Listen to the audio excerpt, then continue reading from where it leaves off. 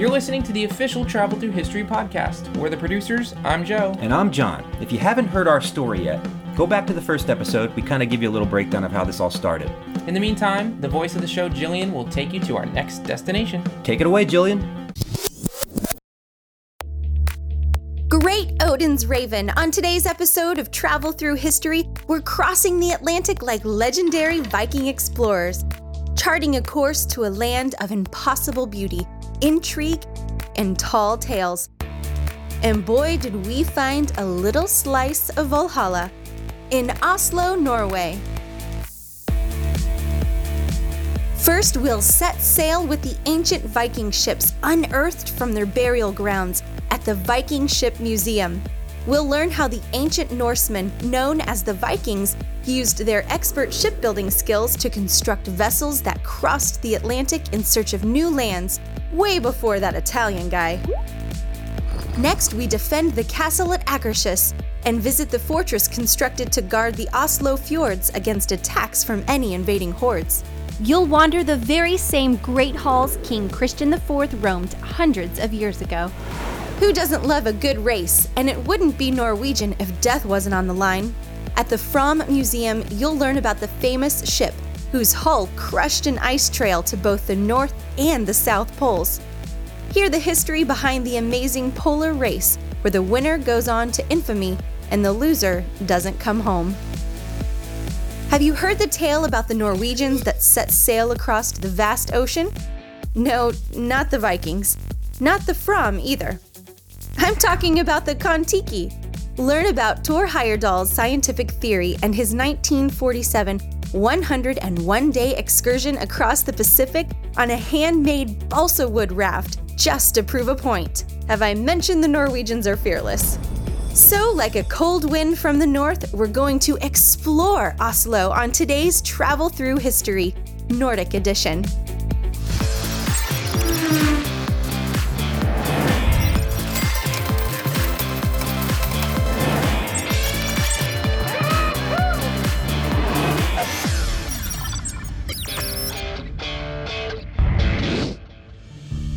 The city of Oslo was founded around 1049 by King Harald III, and it has been regarded as the capital of Norway since the reign of King Håkon V, who was the first king to call it home.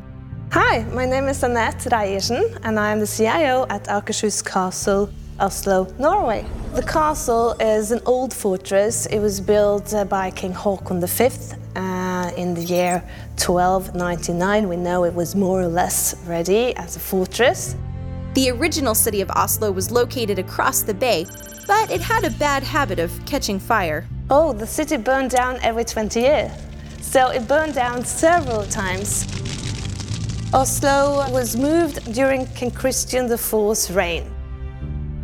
The fortress had already been here for 300, almost 400 years when he moved the city. The spot for this fortress was the best spot to build a fortress. You are on a cliff that goes out in the water, so there was no access by ship. And also, it was very hard to come into the premises, onto the premises by horse or by foot. Akershus Fortress is still a military area today, but it is open to the public daily. When you come here, the first you will see is the old medieval passage that leads you down to the dungeons. From there, you move on to the Royal Mausoleum, which is the burial site of our royal family of today. Further on, you move on to the castle church, and then you see all the great halls that are used by the Norwegian government today. To me, the most intriguing place is King Christian IV's Hall because of the view. You have a spectacular view over the fjord of Oslo. Oslo sits at the head of the Oslo Fjord, a series of waterways with many tiny islands that dot the seascape. Water taxis, recreational watercraft, and fishing boats populate the area, moving visitors and locals alike around with ease. The Oslo of today is a thriving European city with plenty of visual delights, cultural experiences, and exciting activities. I love the city of Oslo because it's not too big. We have the fjord, we have the sea, we have the woods around you. Everything is very easy to access. I love the diversity. I really do. We have everything here. We sometimes we say Oslo is the blue and the green and the capital in between. So it's a very, very close distance from the water up to the mountains. The vibe of Oslo today, I think it's a very cool vibe. It's an open vibe. I think most of the people here are open to visitors, and we like to show them around and give you tips on where to go and what to do. From Viking expeditions to modern-day water taxis, the sea is as much a part of today's Norway as it has been for centuries. Besides exploration and transportation, this seafaring tradition has a few other benefits. You haven't tasted real fish anywhere else. When you come to Norway and Oslo, fish is our specialty. My favorite fish is cod, because we prepare it differently to the different seasons of the year. And if you're feeling adventurous, there is one traditional Norwegian dish that can't be ignored. We have many specialties here in Norway. Some love lutefisk. My favorite Norwegian cuisine would be lutefisk. Others hate it. You shouldn't ask me about lutefisk because I hate lutefisk. Lutefisk is a cod that has been prepared with lye. Yes, that's the same lye used to make soap and unclog drains. The preparation takes many days of soaking the fish in solutions of cold water and lye until it's reduced to a jelly-like consistency. It looks like jello, and it tastes like nothing really, or really bad. Don't worry, before you eat this delicacy, the fish soaks for 4 to 6 more days in cold water to rinse off the stuff that can kill you. Hey, I'm told that after you cook it, it's delicious. It's all about the side dishes, what you have with the fish. I like shellfish. It's very good quality. Cold water, very good quality. We have the shrimps, the open face sandwiches with lots of shrimps and mayonnaise. And it's so nice just to sit in the harbor on the pier and just get some shrimps from the local fishermen and just sit there and eat the shrimps, and then we feel it's really summer. Come to Norway, come to Oslo, meet the people, feel the vibe. And I think most people will travel home a little bit wiser than when they arrived. Every week, we post new episode information to our website, travelthroughhistory.tv. But we want to hear even more from our viewers. So like us on our Facebook page as well at facebook.com/travelthroughhistory. Tell us where we should go next or teach us something new. Hey everybody, it's Joe and John, the producers of Travel Through History here. One thing I wanted to mention to you guys was the only way that we're able to even make programming like this is through a charity, and our charity is called the Watch and Learn Foundation, and you can visit it by going to watchandlearn.org. What Joe really means is that we have no idea how to sell the show, and although we've tried in the last 4 years, we haven't been successful at it. We can shoot, write, produce, edit. What else do we do? Pretty much everything. Pretty much everything. Everything that... But we can't sell. Yeah. So if you're actually somebody listening that can help us sell the show, please call us, send us an email, anything, because we really want to keep doing more of these, and we actually like to pay our bills. But in the meantime, you can go to watchandlearn.org and make a donation. That's right, that's www.watchandlearn.org, and donate and keep shows like Travel Through History and other educational shows on the air. If today's show had a theme, it would be exploration. The Norwegian people are the embodiment of exploration and adventure, and it all begins with their knowledge of the sea. Hi, my name is Vibeke Yrstad. I'm an employee here at the Viking Ship Museum in Oslo. The Vikings were considered fearless and brutal warriors, conquering most of Europe between the 8th and 11th centuries.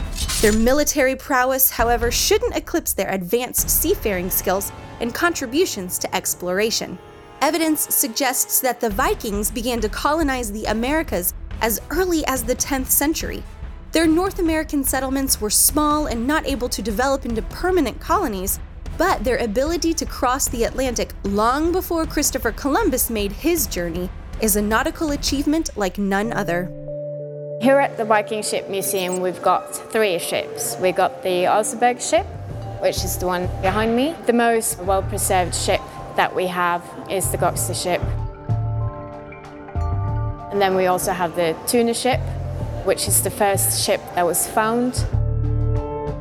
There are 4 main types of Viking ships: the Nar, Karv, Færing, and Longships. The Færing is an open boat with 2 pairs of oars, typically used as fishing vessels.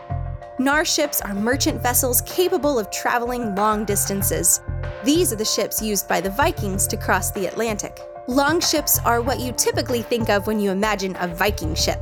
They are long, narrow, and graceful-looking ships that are designed for speed. The Gokstad ship on display at the Viking Ship Museum is a perfect example. In the Gokstad ship, they found a man in his 40s. He has a known disease as giantism, so his bones are enlarged, and he would have been a really tall, massive man. And also we found evidence that he was a great warrior. He has several battle wounds, and he had a stab wound that killed him. The Osberg ship is the first ship you see when you visit the museum. It is another example of a Karv-type ship, but this one was designed for ceremonial purposes. We're standing in front of the Osberg ship that was found in the early 1900s. It was found with the Osberg queen and her maid. The queen's bones are quite well preserved. We have found evidence of her having cancer. You can see her bones have deteriorated quite severely. She was about 70, 80, and her maid was in her 30s, 40s. The Vikings believed that the dead would sail to the afterlife on these ceremonial ships and would prepare the deceased for the journey by bearing their possessions with them. Items that were found on the Osberg ship are on display in the museum. There is a richly carved 4-wheel wooden cart, bedposts, wooden chests, clothing, and posts for the ship itself. To experience the Vikings themselves, the culture, what we found within the ships, you should come here, see the ships in display, the ornaments, the design, the details. It's worth looking at. Just down the road from the Viking Ship Museum is another structure built to house a vessel of a different kind. My name is Gunhild Hernes. I am a tour guide here in Oslo. This is the Fram Museum. Fram, that means forward, because this boat behind me here, it is the boat that has went the furthest north in the world and also the further south. Norwegian explorer Fridtjof Nansen was driven with the desire to reach the geographical North Pole and travel farther north than any previous explorers. We were in a union with Sweden, and really we wanted to be proud of being Norwegians. So Fridtjof Nansen, he was like a hero. Nansen supervised the construction of the Fram and influenced the design to withstand prolonged pressure from the ice it would encounter. The rounded, reinforced hull actually pushed the ship up so that it was able to float on the ice itself. It was a huge expedition. It started in 1893 and it ended in 1896, and he almost made it all the way to the North Pole. Fram's design proved successful, raising the ship above the ice instead of crushing it. It was Nansen's plan to have the Fram drift with the ice, eventually leading the expedition to their destination. After 2 years, then Fridtjof Nansen, he understood it's not possible to get to the very North Pole as he wanted to. So, like any respectable Norwegian, he decided to ski his way there. Well, actually, it was more involved than that. He chose one of his most experienced crew members and a team of sled dogs in an attempt to make their way north. They spent several months training for the journey. Then on March 14, 1895, with the Fram at 84 degrees, 4 minutes north, the two set out. Unfortunately, the ice was moving a lot, so it was not possible to get to the very North Pole. But he got till the degree of 86, which no man before had reached. The team decided that they would turn around and head to camp in Franz Josef Land. They survived on walrus and polar bear meat until finally meeting British explorers, the Jackson Harmsworth expedition. Nansen and Johansen eventually made it back to Norway only a few days before Fram and her crew arrived. However, this wasn't the last voyage that Fram would make before retiring to the shores of Big Day in Oslo. Coming up, we'll see another explorer take the Fram in a new direction.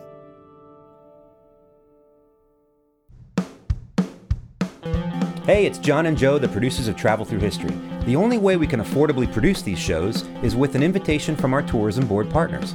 They help show us around and get us where we need to be to tell the story. Oslo was definitely one of the most fun shows that we shot. We were really looking forward to this one. Yeah, I had a blast there. It was one of those cities that I've always wanted to go to. And actually, one of those countries that I've always wanted to go to. And who doesn't like getting off the plane and having cod soup? Exactly. We went right into our first cod soup seconds after getting off the plane. That show actually had so much content that we couldn't fit it all into the show. We still have several packages that haven't even aired. Yeah, we have at least a whole nother show coming out soon with Oslo, and hopefully we can get that done within the next year or so and get that out the door. Visit their website, which is www.visitoslo.com, if you'd like to get more information on what you can do there, but I think you'll really enjoy your time in Norway.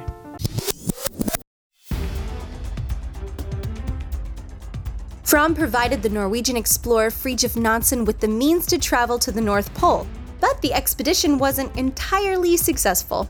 The shifting ice made locating the pole nearly impossible. Now it's time to try again. But this time, another explorer is at the helm. Roald Amundsen, he was a great admirer of Fridtjof Nansen. He had seen how popular he got, he was like a hero. He wanted to do the same thing. And he was a great explorer. He had, for example, discovered the Northwest Passage in 1905, which sailors for 400 years have been trying to reach. So he had a lot of experience.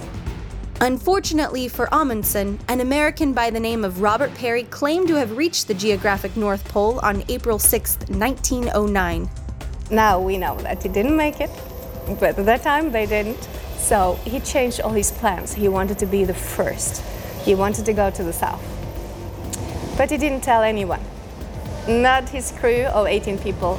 Neither the royal family, the Norwegian people that were there to salute him when he went away. Amundsen finally decided to inform his crew of the little detour that he was about to make as Fromm headed south.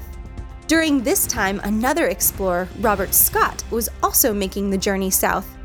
His expedition was highly publicized throughout Europe and the United States. When word of Amundsen's ambitions reached England, the response was a bit hostile. Rubbish.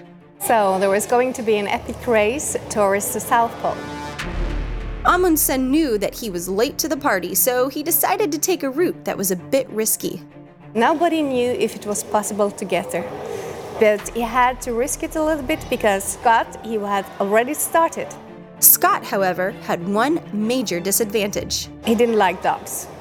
So he was using sledges with engine, and he was using ponies, and that was a disaster in the ice. Amundsen had previous experience with the conditions that he would face in the Antarctic, which gave him a huge advantage over Scott. He had been living with Eskimos, so he knew how to dress, what to eat. He was eating Norwegian chocolate. That helped a lot. This was something that was news all over, and everybody were asking themselves who were going to get there first. It was the Norwegian, Roald Amundsen. Scott and his remaining crew reached the South Pole on January 17, 1912, nearly a month after Amundsen. Scott and his crew never made it home. Their bodies were discovered in November of that same year, after the end of the Antarctic winter. Here at the museum, the most important thing to see is the ship itself. To go on board, to get a feeling how was it like to go on these expeditions, to see how well preserved it was. You will get the feeling that you are a part of the trip. When you walk around the ship, there are polar exhibitions. You will see artwork and you will see photos of the great explorers themselves. Our story of exploration isn't finished. Directly across the road from where the Fromm has made her home, you'll find another museum marked by a Polynesian statue that might seem a little out of place in a Norwegian city. Hi, my name is Halvdan Tangen Jr. I'm the Marketing and Communication Manager at the Kon-Tiki Museum. Thor Heyerdahl, he grew up in Larvik, a little town in Norway. He met Liv, his first love, and they decided to find paradise on Earth. They thought that paradise might be an island in French Polynesia called Fatuiva, and they planned on spending the rest of their life on the sunny Pacific island. But after a year, they had to give up. But it was a very important trip for Mr. Heyerdahl and an old cannibal called Teiti Tua. He told Heyerdahl, these islands have been populated from South America. Tor researched the idea and wrote a paper that wasn't exactly well received. So, in order to prove his theory and save his reputation, he came up with a plan. So he had to do it himself. Cross the Pacific Ocean on a balsa raft, 6 man, 101 days. Tor assembled a 6-man crew and planned to sail from Peru to the Pacific Islands using the same materials available to the prehistoric natives: balsa, pine, and bamboo. Kon-Tiki's main body was constructed using 9 balsa tree trunks, about 45 feet long and 2 feet in diameter. On the 28th of April 1947, the Kon-Tiki and her crew set sail from Peru. They couldn't steer it very well, and it was quite rough waves at the time, and they went into 2 heavy storms. But the raft went on top of the waves, and it was no problem at all. So they managed quite well. Tor filmed the entire expedition and kept a detailed journal. He also kept in constant contact with the mainland using radio communication. And to Heyerdahl, he wanted to have people using radio because he wanted to send radio messages, especially to North American newspapers, kind of early tweeting, so that the story became hot all the way. After 101 days at sea, the Kon-Tiki ran aground on a reef 4,340 miles west of their starting point in Peru. The main project in Tor Heyerdahl's life was to prove that the big oceans were not barriers, but it was kind of big roads, and that people have used these big oceans long before we believed. So maybe they even had the sail before they had the saddle and the wheel. Stay tuned for more TTH. Every week we post new episode information to our website, travelthroughhistory.tv. But we want to hear even more from our viewers. So like us on our Facebook page as well at facebook.com/travelthroughhistory. Tell us where we should go next or teach us something new. Hey everybody, it's Joe and John, the producers of Travel Through History here. One thing I wanted to mention to you guys was the only way that we're able to even make programming like this is through a charity, and our charity is called the Watch and Learn Foundation, and you can visit it by going to watchandlearn.org. What Joe really means is that we have no idea how to sell the show, and although we've tried in the last 4 years, we haven't been successful at it. We can shoot, write, produce, edit. What else do we do? Pretty much everything. Pretty much everything. Everything that... But we can't sell. Yeah. So if you're actually somebody listening that can help us sell the show, please call us, send us an email, anything, because we really want to keep doing more of these, and we actually like to pay our bills. But in the meantime, you can go to watchandlearn.org and make a donation. That's right, that's www.watchandlearn.org, and donate and keep shows like Travel Through History and other educational shows on the air. We hope that our show about Norwegian exploration inspires you to get out there and experience Oslo for yourself. The beauty of this bustling European city shines through the people that you will meet and the culture that you will absorb. As the Norwegians say, tusen takk, which means many thanks. We look forward to having you join us again next time on Travel Through History. Thanks for listening to Travel Through History. Don't forget to visit the website to learn more about the places we visited and some quick history. That's www.travelthroughhistory.tv.